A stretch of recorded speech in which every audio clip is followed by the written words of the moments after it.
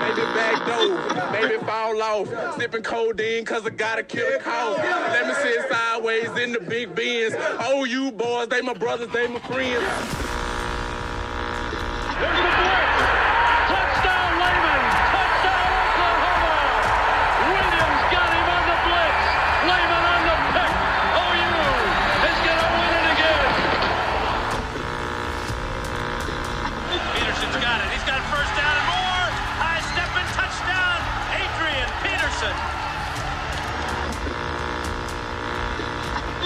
Baker Mayfield. Kyler Murray. Jalen Hurts. Touchdown.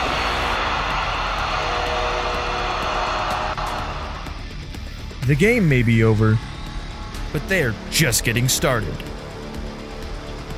Raw and unfiltered, this is the OU Insider staff, and this is the Under the Visor postgame podcast.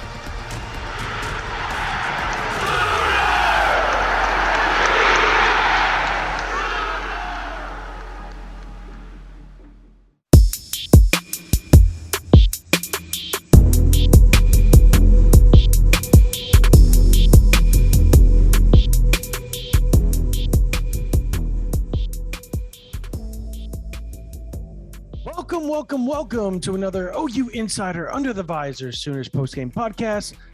My name is Brandon Drum. I'm here with Parker Thune, and you are listening to the OU Insider Under the Visors podcast, like I just said, but it is late. It's 3:30 in the morning, and we are dragging. So I just repeated a thought that I had. Oh, this podcast is going to be awesome. I can already tell you. Hey, Oklahoma won. They beat the Oregon Ducks 47-32. See, I almost forgot what the score was as well. So, yeah, it was a game in which, like I said earlier, I never thought that game was. I never thought it was in flux. I never thought this game had any sort of issue as far as maybe Oklahoma was going to lose. Maybe they weren't going to be able to hold on to the lead. Yes, Oregon made a run in the second half, but they're a really good football team, and that run was expected. So, the defense was dominant in the first half. I'll tell you that. I mean, very dominant for the majority of the first half. DJ Graham had a rough game. I think that's that he did. I mean, jeez, man, he had a rough game. But outside of that, I thought the defense did exactly what they were expected to do, especially, folks, that defense was missing Isaiah Thomas, Nick Benito, Brian Asamoah, Perion Winfrey, and I'm sure I'm missing somebody else off the top of my head, but damn, that's a lot of studs that are not playing. I'm talking about first and second day NFL guys. Not out there. They're not out there playing. And guess what?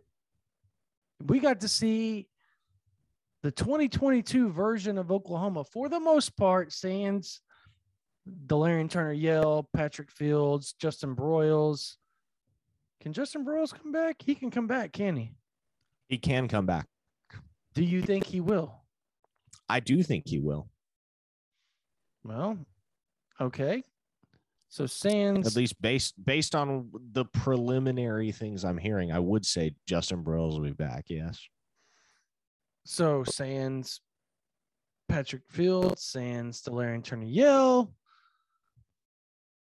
maybe Deshaun White, but I think you and I both think he's going to come back. At least right now, that's what we're gathering. So we'll see. We will see. What were your overall thoughts of the game? Just kind of your first take off the top of your head. If somebody said, what did you think of Oklahoma's 47-32 win?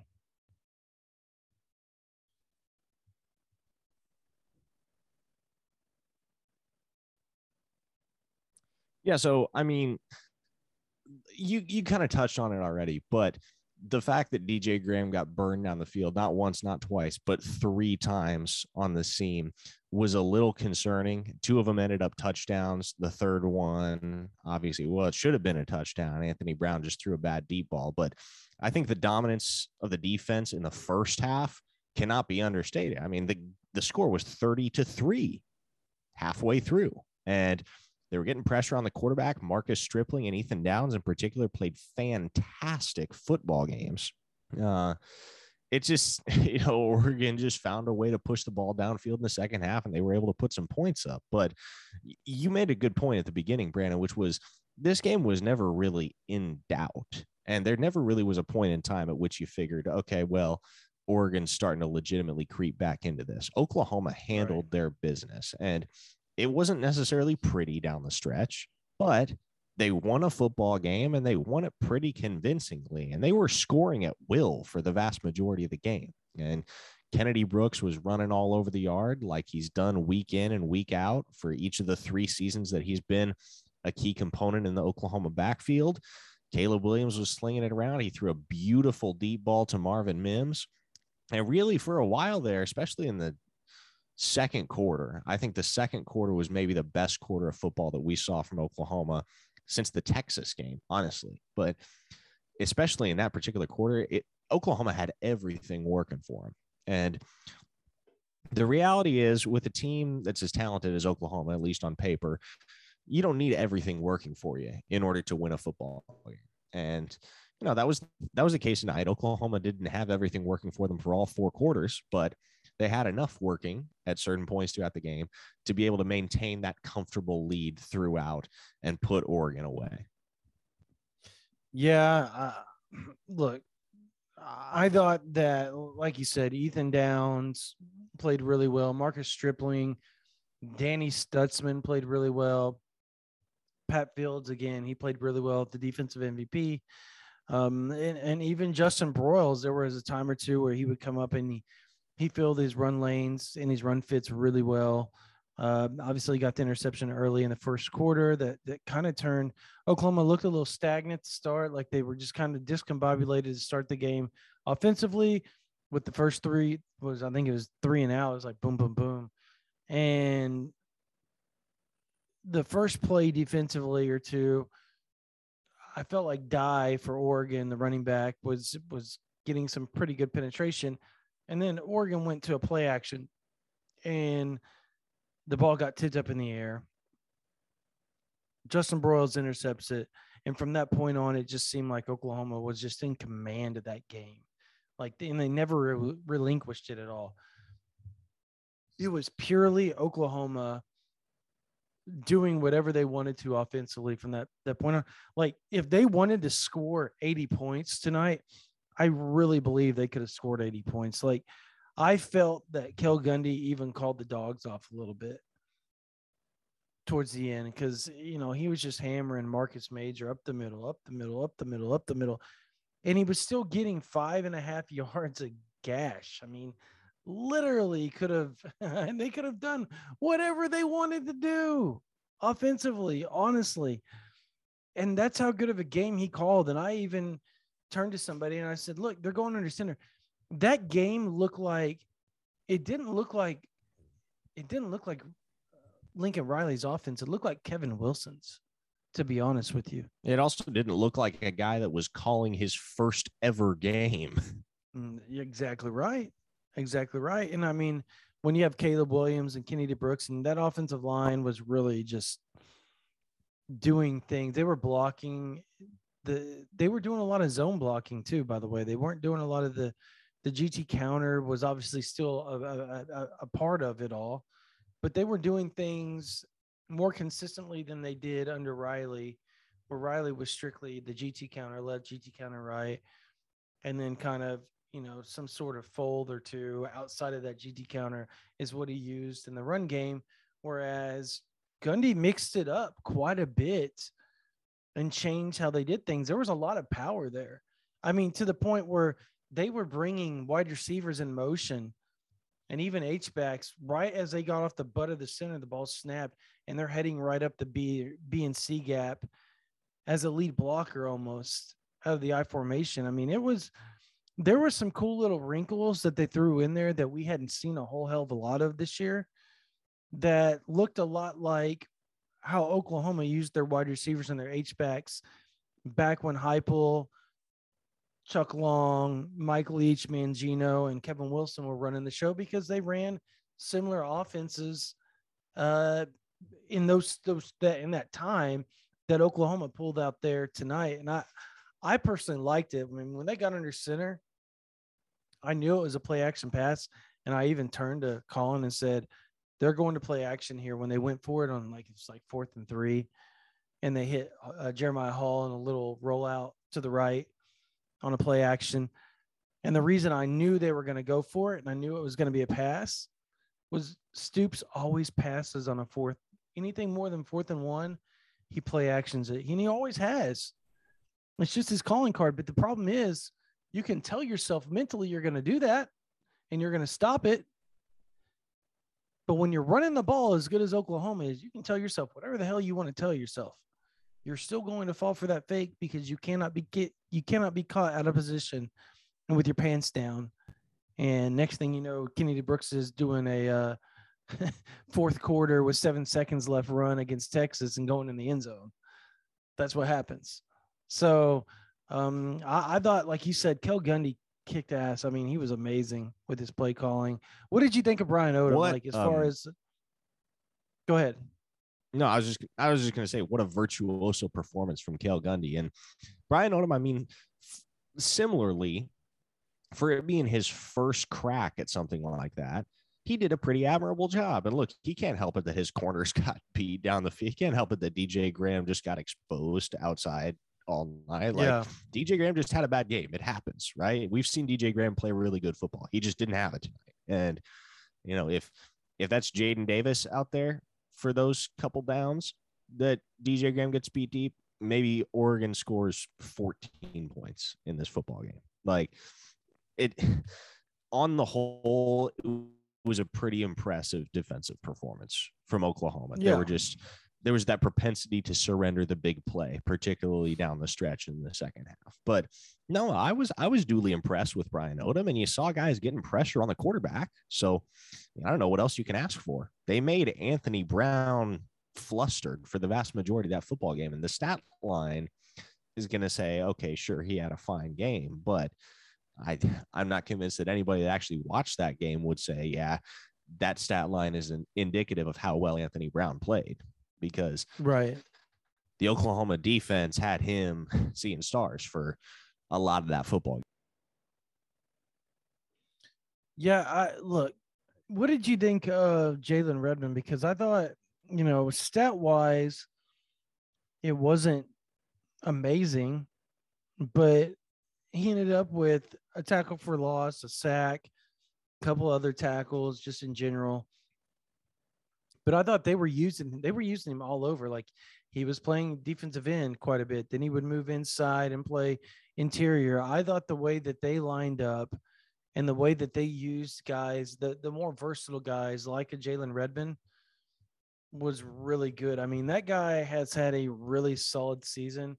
And I want to say this is going to be, and don't quote me, I would have to look it up, and I'm going to right now. But I feel like Jalen Redmond did things that helped other people. And that's exactly the point I was going to make, Brandon, is when you see a guy like Marcus Stripling have a career night, and you see a guy like Ethan Downs have a career night, you got to take a look at the guy, the stud in the middle of that line that's helping make that possible for them. Because, I mean, sure, credit to them, credit to both of those guys, Stripling and Downs, for the performance that they turned in tonight. But you have to imagine that the focus of Oregon's offensive line, you have to imagine everybody along that offensive line was told throughout the week, hey, you better keep an extra eye on 31 and make sure you don't get beat by him, because that's the dude that has more of an ability than anybody else on that line to wreck a game. And so the fact that Jalen Redmond was able to take the attention off of Marcus Stripling and Ethan Downs, I think in the eyes of the Oregon offensive line, I think that probably contributed to the outstanding performances that we saw from those two.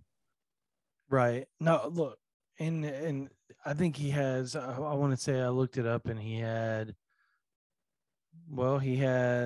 2.5 sacks this year. So now he's at 3.5.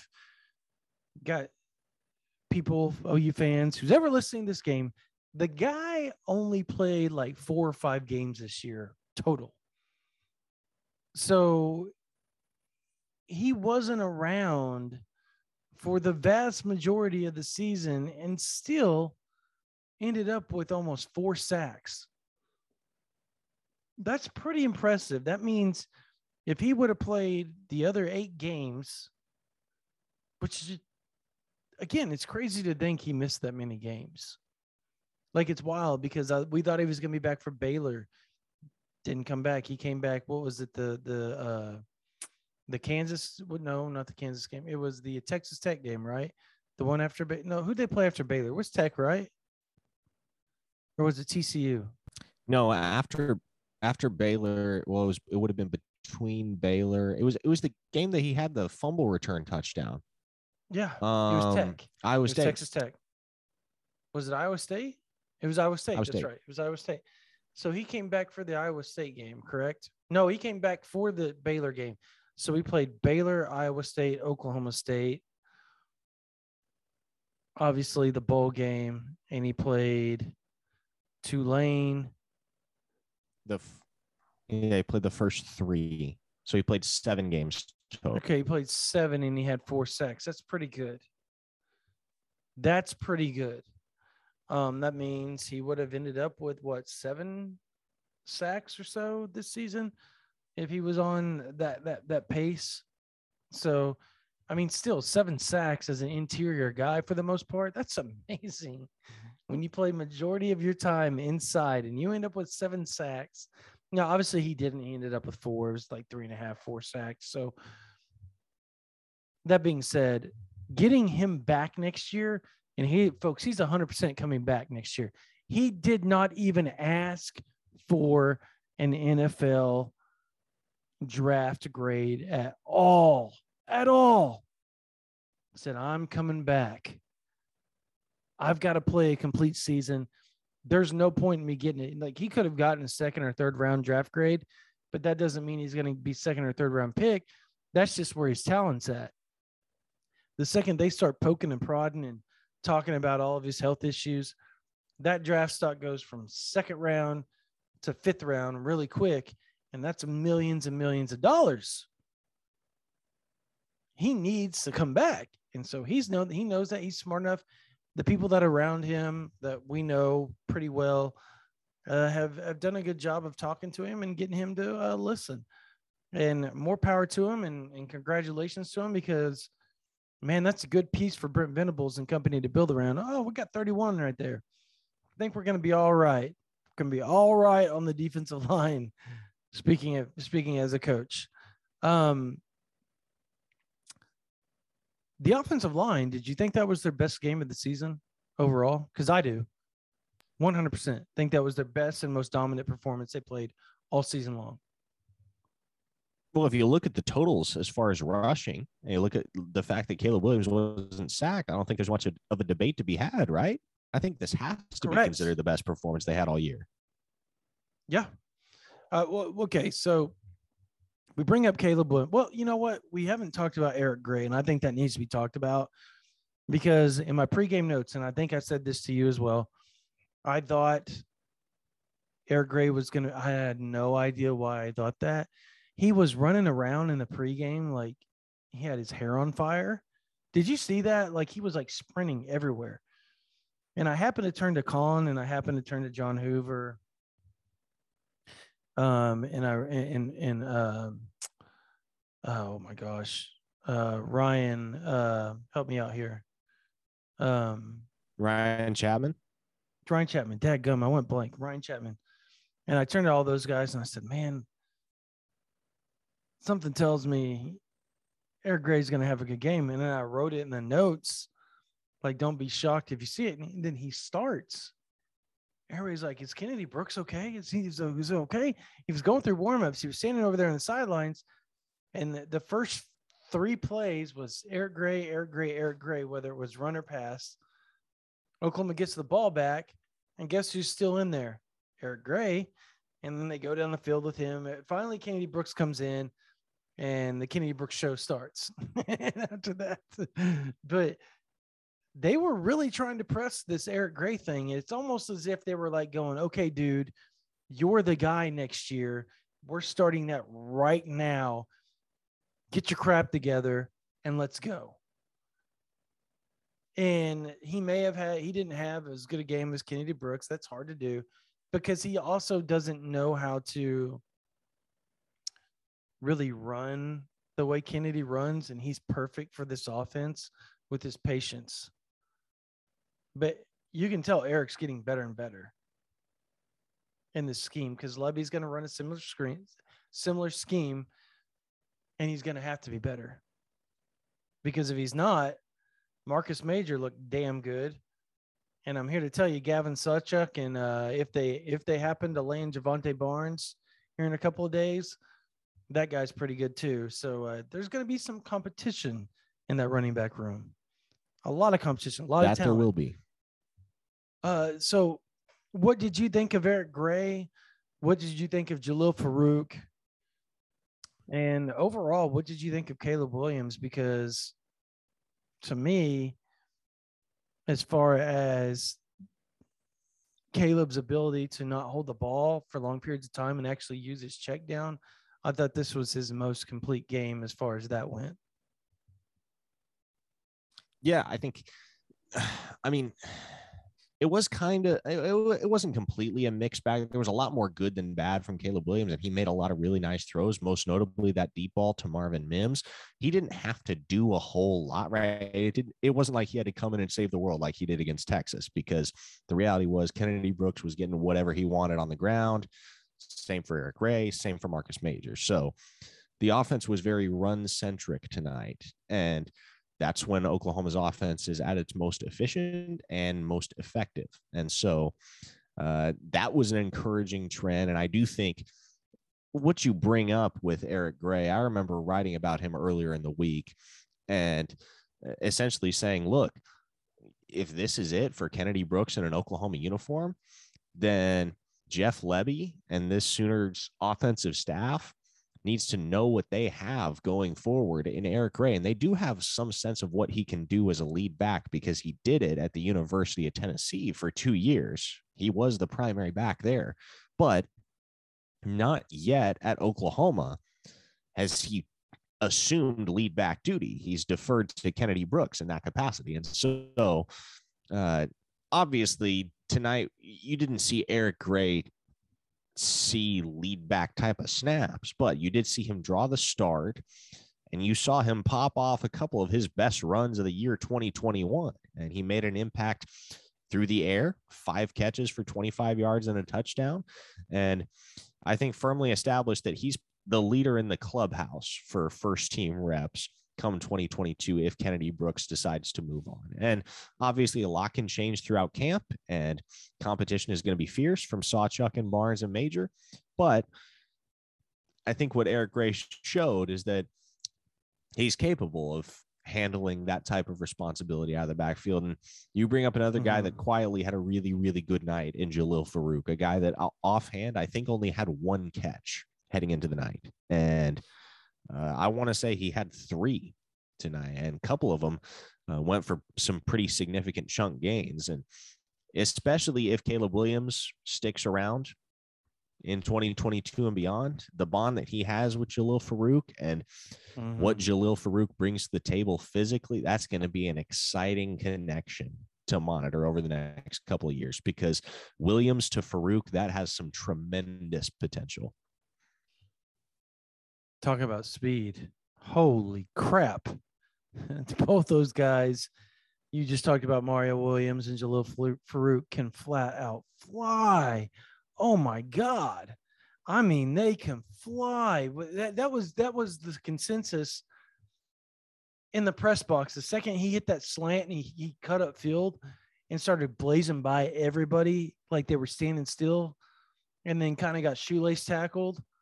He was gone if he wouldn't have got shoelace tackled, and that's something he's going to get better with as obviously he gets older and matures and grows throughout college. But man, he's a legit 4.3 guy, and people talked about that. They talked about his speed and just everything that he could do, but he's big. Like, he's bigger than most of the wide receivers that encompass that type of speed that we have seen in Oklahoma. And then when you put Mario Williams on top of that, I mean, they're, like you said, that's going to be a special duo if they stay. And obviously, them staying is kind of with Caleb Williams, and it's in his hands because they both came with him. Caleb Williams touched on it today. I asked him straight up, I said, talk about your relationship with Jalil Farooq. A lot of people don't know it. You and I know it because we covered it through the recruiting process. But Jalil never saw Oklahoma. The only thing he saw was what they call it, the virtual visits that they would do. The virtual visits, yeah. Yeah, through Zoom. So they did the virtual visits, and that's it. He got to talk to Coach Simmons. He got to talk to Coach Riley. And Caleb Williams said, we've known each other for a long time. He said, we played Little League together. And when we were in Little League, we always said we were going to play college together if we could. And he said, we were both recruited by Oklahoma, and we both decided on it. Jalil put a lot of trust in me. He kept reiterating that. Jalil put a lot of trust in me, because the only thing Jalil got to see, if I remember correctly, was the Sooner Summit. And that was it. That's right. The only time he visited Oklahoma. So for him, that was a massive step. Like, he had to trust Caleb. So now not only is the OU fans looking forward to finding out what he's going to do, Jalil Farooq and Mario Williams are too. And that, I've talked to some people down here, and there's some buzz that people think, man, if Caleb leaves, Mario's going to follow. Like, that's what everybody thinks. No, I based on what I have heard, I would say the exact same thing. I agree. But I'm just saying the people around the program say, I agree with what everybody's saying on that 100%. Because Mario came because he wanted to catch passes from Caleb. They become remember how they were the ones doing the recruiting? Mario Williams wasn't even committed to Oklahoma, and he was recruiting for Oklahoma very quietly. It was just one of those deals, and then he committed to Oklahoma before Caleb did. If I remember the timeline correctly, he publicly committed before Caleb did. Now, obviously, Caleb got the official offer from Oklahoma on January 1st after Brock Vandagriff decommitted. And within a couple of months, he was basically silently committed to Oklahoma and then went public in July. But the reason why they didn't go public in July is because at the time, Riley was getting pushed by Dallas and a bunch of other places, and they wanted to make sure, ironically, that Riley was going to be there. And he signed that contract through like 2026 or whatever, and then said, well, I'm for sure going to stay through 2024. And that's all the Williams family needed. And they committed right then and there while they were driving down the road on the telephone. Caleb got on the speakerphone through the car and talked to Coach Riley and committed. And then they said they were going to do everything like they said. They're going to wait till July 4th and do that announcement for the fireworks. But that is the reason why those two are so attached to Caleb Williams. So with that being said, we've heard what Caleb said during the presser. We've talked about it on previous podcasts, and sure as hell talked about it on OU Insider, where we even mentioned the vacation on numerous occasions. I think I wrote about it over and over and over and over. And I kept saying they're not going to decide until after they go on this vacation. They're focused on schoolwork. They're focused on the game. And they're going to go on a vacation, and they're going to decide right there what they're going to do and what the future is for them. And what did Caleb come out and say? Before the game, I was focused on my schoolwork, and then I was focused on the bowl game, and then I'm focused on now going on vacation with my family because I haven't got the vacation with them in a long time, and then I will decide. It's almost like we knew what we were talking about, Parker. Crazy. We did not pull those facts out of our ass. Weird. So you got to hear what he said. You also got to see him say how much he loved Oklahoma fans. I freaking love you, OU fans, blah, blah, blah, whatever. Where are you leaning after this win, after the body language we got to see during the presser? Where is Parker Thune leaning at this time? And I'll give my feeling on it after you. I lean towards him staying just because, I talked about it a little bit before, but I think you saw tonight just how resilient and powerful and gripping the entirety of Sooner Nation can be when they are unified around a single vision, a single figure, a single goal. And whether that is Bob Stoops or Brent Venables' vision that is at the core of it all, I think that's a really easy thing for a guy like Caleb Williams to fall in line with, particularly if he is going to be the star of the show. And make no mistake, he will be the star of the show in that circumstance. Yeah. And Sooner Nation has rallied around this guy. They have championed him. They have made him the most popular man in the state of Oklahoma. And the dude is going to get whatever he wants to stay around. Like, Lord knows he will never have to sit down in a restaurant and buy his own lunch within state lines ever again, because that's just the reality of how much people love Caleb Williams. And that love, at least to some extent, right, is reciprocated. And so I think that's a tough bond to break. Am I saying it's impossible? No, right? Obviously, nothing is decided one way or another. Nothing is certain one way or another. And there's a reason we're having this conversation at all. It's because it's not a 100% certainty that Caleb Williams is returning to Norman, Oklahoma in 2022.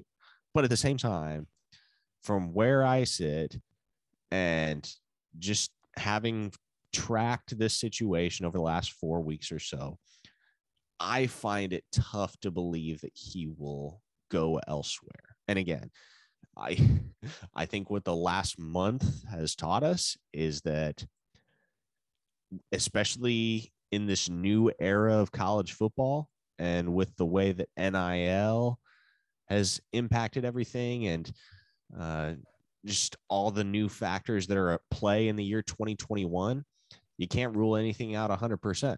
And so I'm not ruling anything out 100%, but amidst all of that, I really do believe in my heart of hearts that Caleb Williams wants to be a Sooner and that he will be a Sooner at the end of the day come 2022. And I think the crucial aspect of all of this is that Brent Venables and Jeff Lebby come up with a compelling pitch to keep him around and a clear vision for what they want to accomplish and how he fits into that vision. And assuming that happens, and look, given Brent Venables' status and demeanor as a leader, I can't imagine it won't happen. But assuming that happens, I think you're looking at Caleb Williams returning. Yeah, look, I'm leaning towards that but I'm probably not as strong as you, just because, I mean, the presentation, everything that you discussed is something I've wrote about numerous times about Lebby and Venables and those around him. They need to kind of figure out something, put a package together, kind of a presentation type deal, and say, this is the plan for you. This is the development we have planned for you. This is where we want to take you as far as your reads, your how you call your protections and all that stuff. Like, those are things that really interest Caleb Williams and things that he looks for. So for him, that's the end all be all. The other stuff, like the fan adoration, the fact that he's beloved by his teammates and he loves them and he loves the OU fans and all that, that comes second. But to him, the game of football, the knowledge, the way that it's broken down schematically is something that intrigues him, and it intrigues him at the level of NFL as far as how they do things and the looks that you're going to see in the disguise, blitzes and coverages and all that's going to come with the NFL are things he wants to be ready for when he gets there as a rookie. And maybe that's something that can't be done because it's college and they can't work with them as much as you can with the NFL, which is nonstop. You can sit there and watch film all day. You can do things. You can break down this, that, or the other with them. So, I lean towards him staying. It's just I don't feel as strongly as you do about it because of, I guess also my closeness to it is the fact that I feel that way because the vibe I get sometimes when talking to them is just different than you get when it's public. And to me, that's telling, but at the same time, it's also, feelings are feelings. But when you get down to the brass tacks, it's is it this or it's that? And I think at the end of the day, Oklahoma is the best spot for the kid. So you're going to end up with him staying. Now, again, I don't feel super strongly about it, but, that's where I stand. We're going to find out a lot, I think, over the next 4 or 5 days. I think 4 or 5 days from now, we're going to know portal or no portal. And even if he goes to the portal, folks, don't freak out. Deep breaths does not mean he's leaving, because before any final decision is made, they have made a promise to Joe Harras, Joe Castiglione, and Brent Venables that OU will get the last pitch and will get the last say in this. So, again, take deep breaths, relax, enjoy your New Year's, and we'll go from there. When we find out more, we'll know more, and we'll have it for you on OU Insider VIP before you'll find it anywhere else, most likely. Bob Stoops, what he did to this program. And obviously, legendary. Caleb Williams also has to be thrown in there. Kel Gundy has to be thrown in there as well. Those three, but most specifically Bob Stoops, legendary. Look, the visor handoff to Venables was the most epic thing, and it's something we are going to be talking about for years to come, especially if Venables wins national titles and wins the games that we all expect him to. This thing could be one of those deals where legend to legend, and they're both considered all-time legends along with Barry Switzer and Bud Wilkinson. The visor is going to be synonymous with all those guys forever. I don't think Venables can go back to the cap now that he's been notorious for wearing over the last few years. He's now back to the visor like he wore when he was at Oklahoma. It was handed off to him. He's got to wear it, damn it. He cannot argue that. And I'll say something to him. I know he's probably not going to listen, but I'm going to say something to him. You have to go with the visor now. No more ball caps. It's only right. Correct, Parker? Only right that he goes with the visor from here on out. It's part of the transitional process from becoming a coordinator to becoming a head coach, right? Like, coordinator, sure, you have your cap, but you become a head coach, especially at the University of Oklahoma, you adopt the visor. Yeah. Yeah. So let me ask you, the fact that they brought Venables up there and Bob Stoops, waving to the crowd, playing to the crowd, doing the things that he does. And I said this to to Colin earlier during the game. I asked him, and he thought yes was the answer he gave, but obviously it was more in depth. This Bob Stoops that we see now, could you imagine him recruiting? What do you think that would be like, that Bob Stoops recruiting? Would he recruit well? How do you see that? I don't see how he wouldn't recruit. like that version of Bob Stoops, the Bob Stoops that is just fully embracing his status as a true urban legend in the state of Oklahoma, and basically willing to, I'm trying not to use a euphemism that is not necessarily safe for work, but basically the Bob Stoops that is willing to just lay it all out there and say, listen, this is Oklahoma. This is what we do. And we're going to go win championships with Brent Venables at the helm. And we're going to make sure that this program remains at the top of the food chain in college football. Like, especially in addition to the fact that he's Bob Stoops, like when you have that kind of stature, recruiting is, I mean, you think about what Nick Saban has built at Alabama, right? Here's Nick Saban's recruiting pitch. I'm Nick Saban. Now, Bob Stoops isn't necessarily at that level because no one is, right? But to a certain degree, Bob Stoops can walk into a recruit's house, say, I'm Bob Stoops, and he's going to be able to out recruit 80% of the programs across the country for that particular prospect just by virtue of his name alone. And so, right. Yeah, man, I would be very surprised if Bob Stoops rides off into the sunset completely. I think he'll still have a very active role in this program going forward. And I know he has in years past, but especially now that Brent Venables is at the helm, and especially now that Bob Stoops has had to kind of feel the sting of the successor that he thought was going to steward the responsibility that he handed to him well. Now that he felt the sting of his departure, I think he'll be a lot more proactive in ensuring that he has a hand in the goings on of the football program with Brent Venables at the controls. Right. Yeah, no, I agree. I think,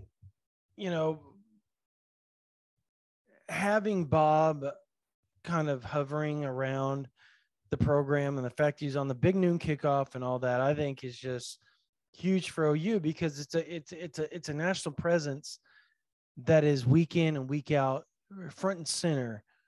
And Bob makes it known he's a Sooner.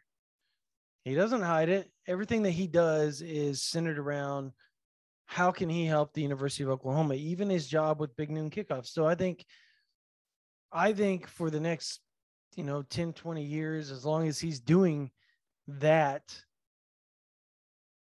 his status is only going to get larger. And that's actually kind of scary to say because he's at epic proportions right now.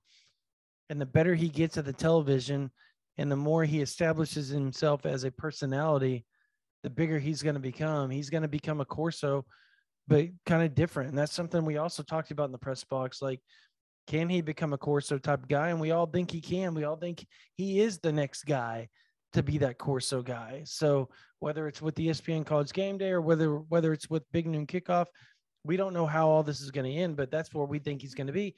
And once again, it brings OU to the forefront nationally each and every week and puts them on the map, maybe with some kids that may not have been that interested in the begin with, just because they like watching what Bob Stoops does because he's funny or he's energetic or he breaks the game down. They just enjoy him in general. So who knows? Who knows? Speaking of recruiting, though, before we close this podcast out, I'm sorry it's shorter than normal, but man, it's 4:15 in the morning and we haven't slept. We've almost been up for 24 hours. So yeah. The All-American camps are going on right now. I think Robert Spears Jennings just won the race. He ran like some 4.4 whatever, 4.49, 4.46 or laser 4.49 for RSJ. Yeah, something stupid fast. That's a special guy right there that I think is going to be really good under Venables. And he is at the Under Armour. He got voted into the Under Armour game off his play. Hey, Brandon, you remember when all the OU fans were pissed that Oklahoma took Robert Spears Jennings because he was ranked like 1,300 in the country? Yeah. Yeah. That dude has a chance to be top 250 when it's all said and done. Seriously. Yeah, he's barely outside of that range right now. I think he's like 267. Yeah, he's a special talent. And I'm sorry, OU fans, like that's one thing they kind of whiffed on as a collective group. And that, you know what, they're right on some of those guys that they're like, oh, there's no way that guy's gonna pan out. But this one, they were not. Yeah, he's doing well. Obviously, Javante Barnes has a decision he has coming up on, I think, January 2nd, correct? January 2nd, during the Under Armour game. January on 2nd. ESPN. Yep. And there's a couple other OU commits playing there. I don't know can't remember off the top of my head which are playing and which. I know Gentry Williams is going to be at the Army Bowl here in San Antonio. Gavin Sawchuk, I believe, is in San Antonio. Dang, I think there's just quite a bit of guys playing in San Antonio, if I remember correctly. I think maybe Kobe McKenzie. Is Kobe McKenzie in it as well, or no? That sounds right. Yeah. Yeah, I whatever. Anyways, Parker and I will be down here. There'll be a combine where all the top 2024 and 2025 kids in 2023, they all come and they're going to compete against each other to be defensive and offensive MVP. They're going to do all this stuff. And we're going to be front and center, being able to interview and get in with a lot of the OU targets that the Venables and company have already kind of pinpointed. And that's going to be big for our side. It's going to be all on OU Insider VIP. And we're going to have that covered for you. And then we're going to have the bowl game covered for you. And then we're going to be at the coaches convention where the high school and college coaches from around the country show up to San Antonio and they hang out for 2 days. And there's a lot of movement. That's where you start hearing a lot of the rumblings of people moving here or there or doing this and that. With Oklahoma still having the defensive line and DB coaches open. Now, we've talked about the DB coach on OU Insider. We're not going to say it publicly, who we know that it is or who we're hearing that it is, but we've hinted to a lot of it on OU Insider VIP, and OU fans are kind of smelling what we're stepping in, if y'all get my drift there, as far as where the hints go and who it might be. So they're quite the sleuths, if you will, and investigative journalists on their own. So yeah, you got that going on. And then obviously right after that, you have the big junior days, and then Camp Central starts in January, or at the end of January or early February. And after that, again, it's balls to the wall for us at OU Insider, where I'll be traveling around a lot of places while Parker will stay back a little bit for his radio, but then he'll be at other places. He'll be with me at a couple of camps here or there as well. So we're going to have a ton covered for you across the country, whether it's California, Florida, whatever. And Oklahoma's recruiting Florida really hard. I think they have like 10 offers out already in the state of Florida, maybe more than that. I think it's more than that. Double actually. digits. Yeah. So they're really focusing on Florida with Brent Venables' ties there from his Clemson days. So look, we're going to have that covered for you head to toe. We're going to have all this stuff coming. National Signing Day in February, and then rolling over to 2023 and all the junior days and all that stuff as well. So be sure that you are on OU Insider VIP. And I think that's about it. I mean, outside of, there's offers out there. We've discussed them. A couple of D linemen here, a couple of D line there. Kobe McKenzie talking about the Flipmas. We've hinted about some of that stuff on OU Insider. Now, with the Flipmas thing, I do want to say before we go, the guys got to visit before I'm going to sit there and say definitively that they're going to be Sooners. Sorry. That's just how I see it. And until they show up on campus for an official visit, I think Oklahoma's in a really good spot for those players, but I do not see them as commits just yet, even if they're silent. I just don't. And I don't even know that they told the coaches about this. I just know it's the kids talking to other kids about a lot of stuff, and everybody's kind of recruiting. How do you see that, Parker? Yeah, well, I mean, don't want to necessarily name names here, but I agree. You look at the month of January, Oklahoma will have the chance to get several big name guys on campus to try and close out this recruiting class. Portal too. No doubt. And so could it happen? Sure. And, we've thrown those names out there on the OU Insider VIP board, guys that Oklahoma's either going to have on campus or that they've emerged in a really good place with here late in the cycle. And we'll see what becomes of it. I mean, best case scenario, you're looking at potentially 24, 25 commits in this class for the Sooners. Yeah, I think it could be a bigger class than expected. Venables is really trying to solidify things and not have to grab as many transfers as he maybe anticipated going to have to do before they started rolling a little bit on the recruiting trail, and the OU has the momentum going, that's for sure. And things are looking bright.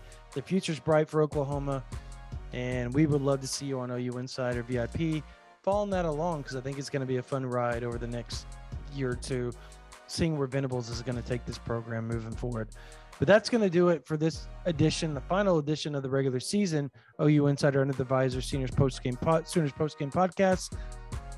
For Parker Thune, my name's Brandon Drum. You guys have a blessed night. Oklahoma wins 47-32 to end the season 11-2 and off to the 2022 season where Brent Venables and company is taking charge. We will talk to you guys later. You guys have a blessed night.